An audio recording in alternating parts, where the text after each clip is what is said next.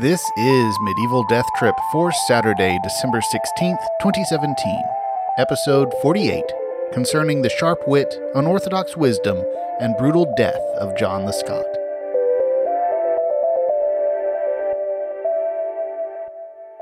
Hello and welcome to Medieval Death Trip, the podcast where we explore the wit and weirdness of medieval texts. I'm your host, Patrick Lane. And around these parts, we've just wrapped up our fall semester this week with end-of-term exams.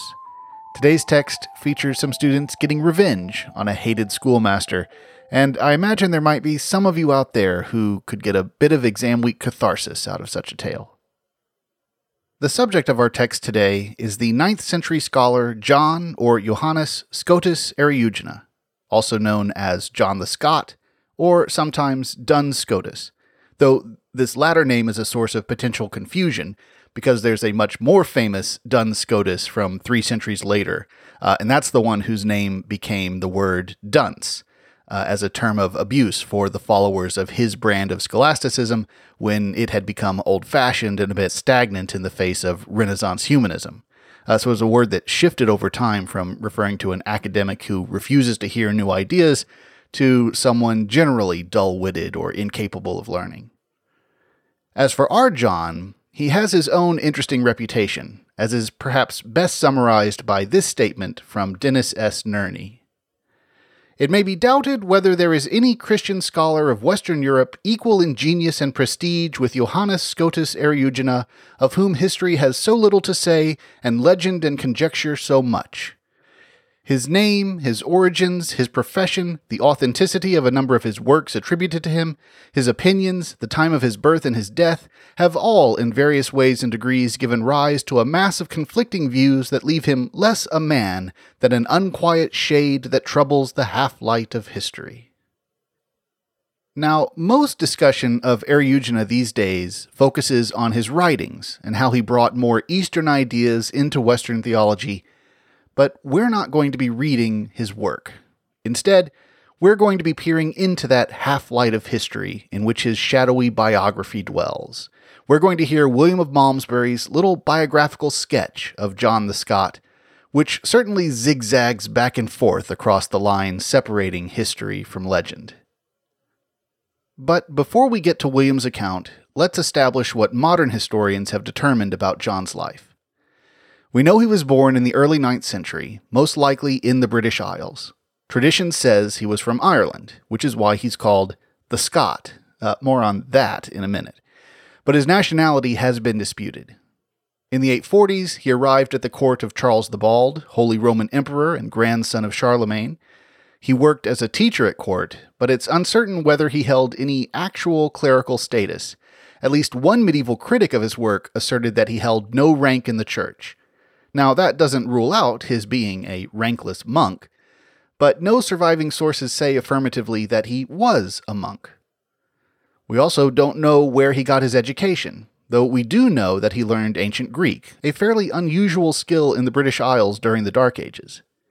Because of this, some have proposed that he was a cosmopolitan world traveler who learned Greek and Greek philosophy in Athens, while others have argued that, while uncommon, knowledge of Greek could indeed have been obtained in 9th century Ireland. It's entirely possible that he is that somewhat rare creature in medieval texts, the learned layman. But even that's another one of those things we might put an asterisk by, just noting that learned laymen may not have been quite the mythological creatures they seem, but being outside of the institutional framework of monastic libraries and scriptoria, whatever they did produce wasn't preserved to the same degree that the work of clerical writers was, assuming they applied their learning towards textual production at all. They may have had other outlets. One of John's major learned accomplishments, which William of Malmesbury mentions directly, was his translation from Greek into Latin of the works of Dionysius the Areopagite, now known as Pseudo-Dionysius, a 5th century author who claimed the persona of the Athenian converted by Paul in Acts.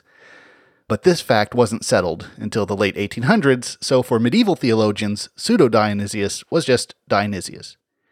He wrote mystical texts, the only one of which I've read, I think, is the Divine Names, which is a great example of apophatic mysticism, whereby you try to explain or define something ineffable by saying what it isn't, usually in an extensive litany.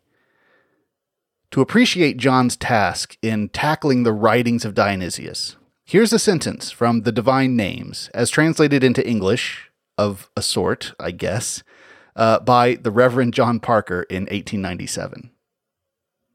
For as things intelligible cannot be comprehended and contemplated by things of sense, and things uncompounded and unformed by things compounded and formed, and the intangible and unshaped formlessness of things without body by those formed according to the shapes of bodies, in accordance with the selfsame analogy of the truth, the superessential illimitability is placed above things essential, and the unity above mind above the minds, and the one above conception is inconceivable to all conceptions, and the good above word is unutterable by word.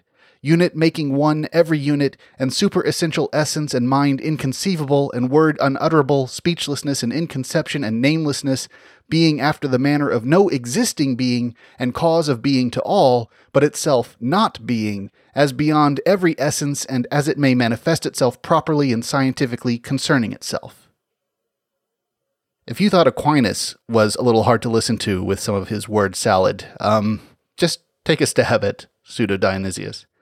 And I'm being a little unfair to Pseudo-Dionysius because there are better English translations out there that disentangle some of these phrases a bit more clearly, but still, it's heady material and not the kind of thing that translates easily. William of Malmesbury even offers some rather barbed criticism of John's efforts, but I think it's easy to see why he may not have produced the most readable of texts. Now, let's look at this question of why Johannes Scotus, John the Scot, was Irish. Is this just a bit of cultural ignorance, like all the Agatha Christie aristocrats who assume Hercule Poirot is French rather than Belgian? Well, it might be a little bit of that, but it's also part of a general ambiguity around the word Scot. So Scotus or Scotus, it appears with both two T's and just one, is a Latin word that's first attested in the late 4th century CE. We don't know its etymology. It doesn't seem to relate to any known Celtic or Brythonic names for cultural groups or tribes, and when it appears in other languages, those generally seem to have borrowed it from Latin. There might be a connection to an early Gaulish byname or vocational name, Scotios, that seems to be related to some kind of cutting tool, so maybe Scot comes from a cultural association with a particular tool, like Saxon may have come from the word for axe, a characteristic weapon of those people. But all of that is just conjectural. In the early sources, Scoti can refer to the inhabitants of both Ireland and Scotland. I think it would be fair to say that it was used like Celt is used today. We could say John the Celt, and that would indicate that he could be from either Ireland or Scotland, or Wales or Galatia. You'll find Old English texts, including the Old English translation of Bede, that call Ireland itself Scotland. And we know they mean Ireland, partly by context, and also because the Latin version says Hibernia, the classical Latin name for Ireland, though earlier Latin writers never actually employed any singular adjective to refer to the inhabitants of Hibernia. Post-classical authors use Hibernia to refer to Ireland, but also start using Scotia to refer to both Scotland and Ireland, or, in other words, the lands inhabited by the Scoti. It's only when the Kingdom of Scotland is consolidated in the 9th century that we begin to see Scotia being restricted to what we would now call Scotland. But even then, it takes a few centuries for the overlap with Ireland to be fully removed. It's still showing up as late as the 1400s that Ireland is being called Scotland. Another interesting fact is that the Old English form of Scot indicates that it would have been pronounced like other Old English SC words, that is, with an SH sound. Shot or Sciota, Shotland. I guess it does have a bit of a Sean Connery quality to it, Shotland.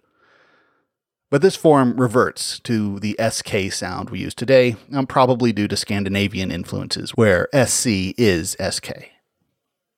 Now, that's the modern linguistics. The Middle Ages had their own etymologies, most of which don't really hold up to scholarly scrutiny.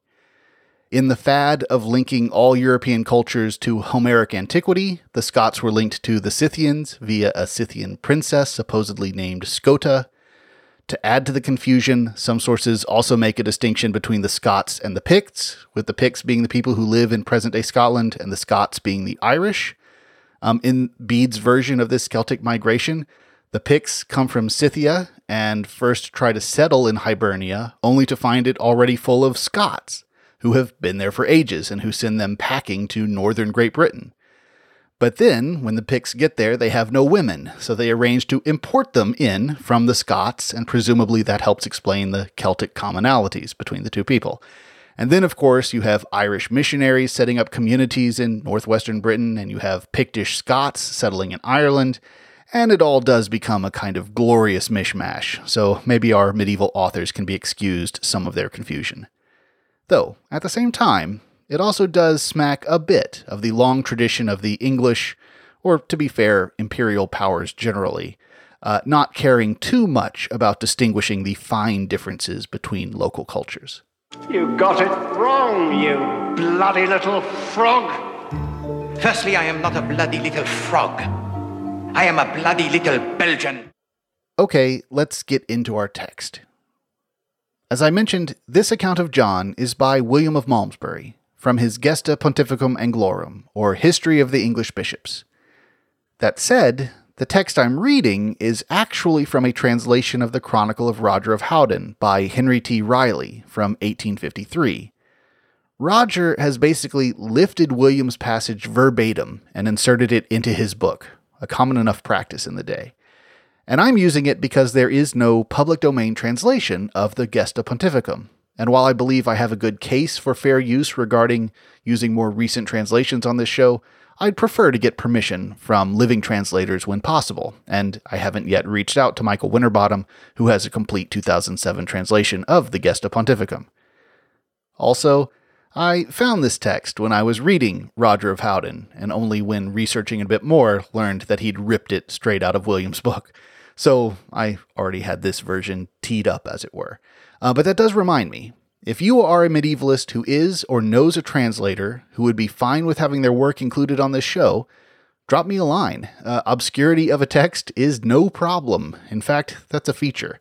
And I'll just throw this out there. If any of you listeners have an in with Nigel Bryant, I would love to use his translation of the history of William Marshall to expand on our look at King John. Or if anyone knows Leslie Watkiss, who translated Thomas of Marlborough's History of the Abbey of Evesham, I can't dig up any good contact information for either of them, so that would be a really nifty Christmas present. All right, one further linguistic note before we start. In this extract, you'll hear John Scotus described as facetious. This is a word that's evolved in its meaning since the mid-19th century when Riley produced this translation. Today, I would say that facetious has a predominantly negative connotation. A facetious remark is a smarmy one, or smart-alecky, or snarky, or flippant. That's how I take it, anyway. The original meaning of facetious is simply witty, or humorous. And in the dictionaries I've just consulted, that meaning is apparently still widely recognized, though, like I said, I don't think I've ever heard it used in a context where it was a compliment. Egregious has suffered a similar fate, where it once had a primarily positive meaning as distinguished or excellent or wonderful, and has shifted today to a pretty much exclusively negative meaning, flagrant, outrageous, excessive, overblown. Anyway, when John is called facetious here, he's being praised for his wittiness, though, as we'll see, his wit does have a sharp edge to it. So here is Roger of Howden's word-for-word borrowing of William of Malmesbury's account of the life of John the Scot.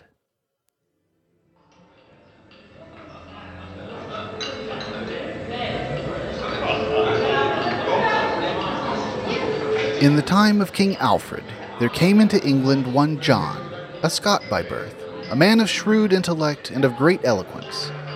Having a long time previously left his country, he came to France to the court of Charles the Bald, by whom he was entertained with great respect, and was honored by him with his particular intimacy.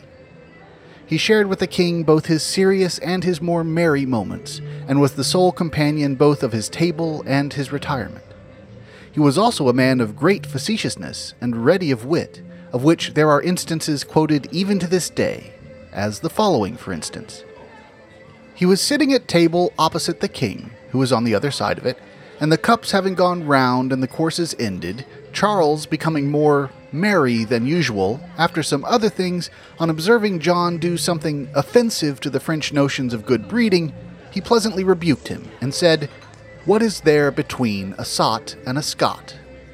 On which John turned back this hard hit on its author, and made answer, "A table only." What could be more facetious than this reply? The king had asked him with reference to the different notions of manners, whereas John made answer with reference to the distance of space. Nor indeed was the king offended, for, being captivated by this prodigy of science, he was unwilling to manifest displeasure by even a word against the master, for by that name he usually called him.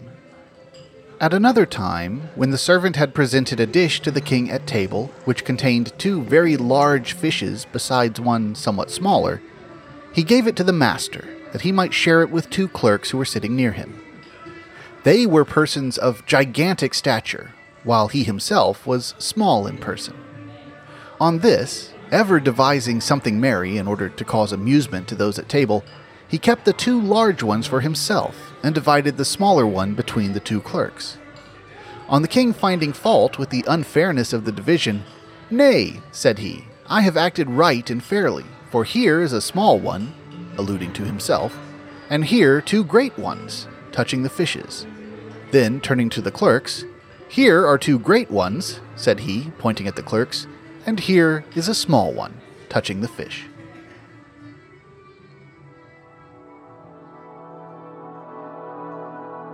At the request also of Charles, he translated the Hierarchia of Dionysius the Areopagite from Greek into Latin, word for word. The consequence of which is that the Latin version can hardly be understood from having been rendered rather according to the Greek order of the words than according to our own idiom. He also composed a treatise which he entitled Perifusion Merismu, that is to say, on the divisions of nature. Very useful for solving the perplexity as to some questions, making some allowance, however, for him on certain points. In some respects, he has certainly deviated from the track of the Latins by keeping his eyes intently fixed upon the Greeks, for which reason he has been even considered a heretic, and a certain Florus wrote against him. And indeed, there are in his book Perifusion very many things which, unless they are most carefully examined, seem opposed to the Catholic faith.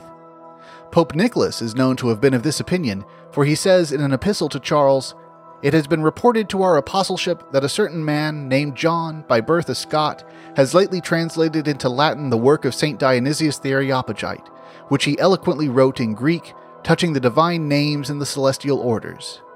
Now, according to the usual custom, this ought to have been sent to us and submitted to the approval of our judgment, and the more especially as the said John, though he is stated to be a man of great knowledge, has been said for some time past by general report not to be quite sound on certain points." In consequence of this discredit, he became tired of France, and came to King Alfred, by whose munificence he was appointed a teacher, and settled at Malmesbury, as appears from the king's writings. Here, some years afterwards, he was stabbed with their writing instruments by the boys whom he was teaching, and quitted this life in great and cruel torments, at a period when, his weakness waxing stronger and his hand shaking, he had often asked in vain that he might experience the bitterness of death.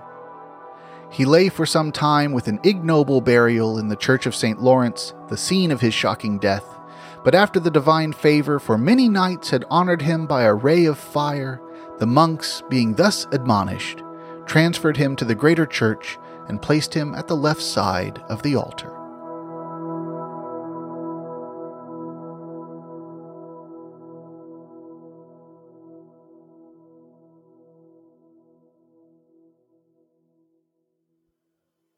So, thus ended the life and career of John the Scot.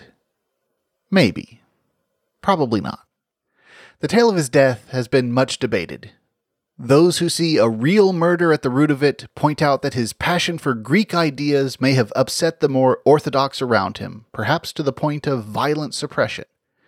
And indeed, his ideas remained controversial, The Paraphysian was officially condemned in the 11th century and again in the 13th century, and just 3 years after the first printed version was made in 1681, it was put on the Index of Prohibited Books at Oxford University. Others have suggested that the death happened to a different John at Oxford, and the stories got muddled together somehow. And still others argue that he wasn't murdered, but that the story is meant to be taken figuratively, that he was killed, so to speak, by the deadly dull work of his students, a theme that our friend Eberhard the schoolmaster would probably agree with.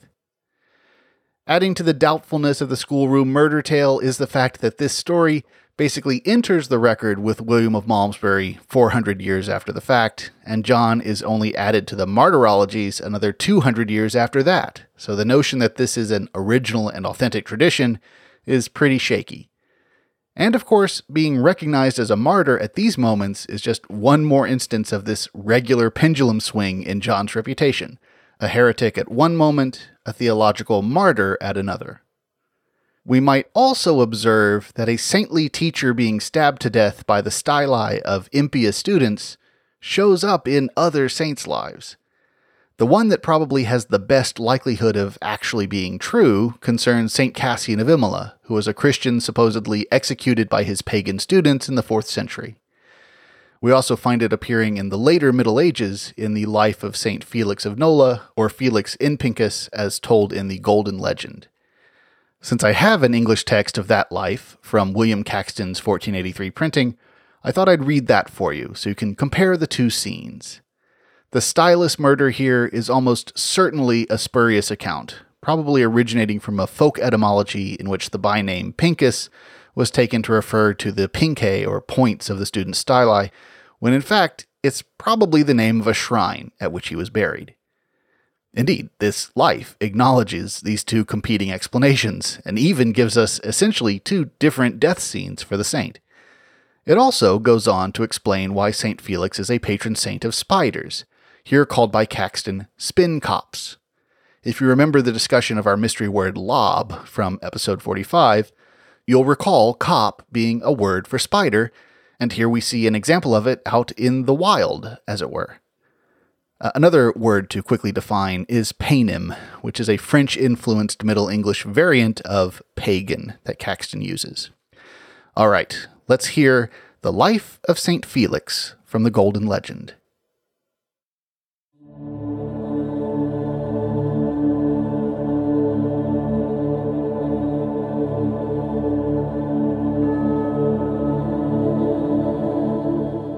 Felix was surnamed Inpincus, and is said of the place where he resteth, or of the pointals of greffs. A greff is properly called a pointal to write in tables of wax, by which he suffered death. And some say that he was a schoolmaster, and taught children, and was to them much rigorous. After he was known of the paynims, and because he confessed plainly that he was Christian and believed in Jesu Christ, he was delivered to be tormented into the hands of the children his scholars, whom he had taught and learned, which scholars slew him with their pointals, pricks, and greffs, and yet the church holdeth him for no martyr, but for a confessor. And the paynims said to him that he should do sacrifice to the idols, but he blew on them, and anon they fell to the earth. It is read in a legend that when Maximus, bishop of Nola, and Valerian fled the persecution of the paynims, the bishop was tormented with hunger and thirst so much that he fell down to the ground, wherefore Felix was sent of an angel to him, and he bare nothing with him for to give to him, and he saw by him a cluster of raisins hanging on a tree, which he on his shoulders hastily and bare it with him. And when the bishop was dead, Felix was elected and chosen to be bishop. And as he preached on a time, the persecutors sought him, and he hid in the clefts of a broken wall, and incontinent by the will of God came spin cops, and made their work and nets before him, that they might not find him. And when the tyrants could not find him, they went their way, and he went thence, and came to the house of a widow, and took there his refection of her 3 months, and yet he saw her never in the visage. And at last, when the peace was made, he went him into his church, and there died, and rested in our Lord, and was buried by the city in a place that was called Pincus. And this Felix had a brother, which was in likewise named Felix. And when this Felix was constrained to adore the idols, he said, Ye be enemies unto your gods, for if ye bring me to them like as my brother did, they shall fall to the earth and break. On a time, this Felix did do labor in his garden, where he had set coals and worts for his use, and some of his neighbors would have stolen away these coals and worts, and hoed in the garden all the night, and digged, and on the morning St. Felix saluted them, and anon they confessed their sin, and he pardoned them, and then they went their way. And a little while after the Paynims came for to take St. Felix, and anon so great dolour and pain took them that they began to howl as dogs. And he said to them, Believe ye in God, and say ye that Jesu Christ is very God, and do you to be baptized, and ye shall be whole, and your pain shall cease. And so they did, and anon they were all whole. And after the bishop of the idols came to him and said, Sire, as soon as our God saw thee, he fled. And when I said, Why fleest thou? He said, I may not suffer the virtue of Felix, and when my God doubteth thee, much more I ought to doubt thee. And when Felix had confirmed him in the faith, he baptized him. And Felix said to them that adored Apollo, If Apollo be very God, let him say to me what I hold in my hand. And he had in his hand a schedule wherein was written the orison of our Lord, that is, the Paternoster. And he might not answer, wherefore the Paynims were converted to our Lord.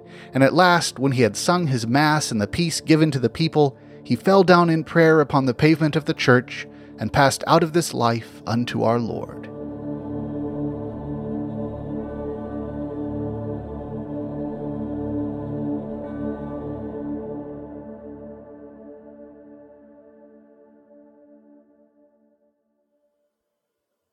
So there's the life of St. Felix, and also his brother, St. Felix, from the Golden Legend of Jacobus de Voragine, as translated into English and printed by William Caxton. Speaking of Felixes, I'll conclude by quoting the inscription on John Scotus Eriugenia's tomb, recorded in John of Forden's Chronicle of the Scottish Nation, as translated from the Latin by Felix J.H. Skene in 1872. It reads, The holy sophist John here buried lies. In life endowed with wondrous wealth of lore, he earned at last by martyrdom to rise to Christ and reign with saints forevermore. All right, let's resolve our riddle from last episode. The riddle was, the shining pelican whose yawning throat gulps down the waters of the sea long since produced me, white as he. Through snowy fields I keep a straight road, leaving deep blue tracks upon the gleaming way, and darkening the fair champaign with black and tortuous paths. Yet one way through the plain suffices not, for with 1,000 bypaths runs the road, and them who stray not from it leads to heaven. This is a riddle of Aldhelm, and the answer is a cousin to our murder weapon of choice this episode. It is a quill pen. One interesting thing about this riddle, I guess it's not that uncommon, but for some reason it struck me as odd. This riddle starts with a literal description. The pin is the feather of the pelican. But then it shifts to a metaphorical description, with writing being presented as tracks upon a snowy field, which then piggybacks on the cliché metaphor of theology as a path to salvation. But if we threw out every riddle that mixed its metaphors, we'd hardly have any left. We're only going to have one more episode this year, and it'll be coming a bit early, or really it'll be coming right on time if this episode hadn't been running late, but it'll drop just right before Christmas. And we have a mystery word for that episode, and here it is. Nesen. Nesen. So that's from some medieval language, and I'll give you the hint that it has something to do with the season. All right, I've still got some final papers I have to go grade. We'll be back probably on the 22nd or 23rd with a bit of Christmas spirit. Until then, you can keep track of us in all the usual places on Twitter at MDT Podcast, at our website, medievaldeathtrip.com, where you can also email me at patrick@medievaldeathtrip.com. And with that, I can hear my students tapping their styli on my office door, and I must away. So good luck, exam takers and paper writers and portfolio fillers, and everyone else. Thanks for listening.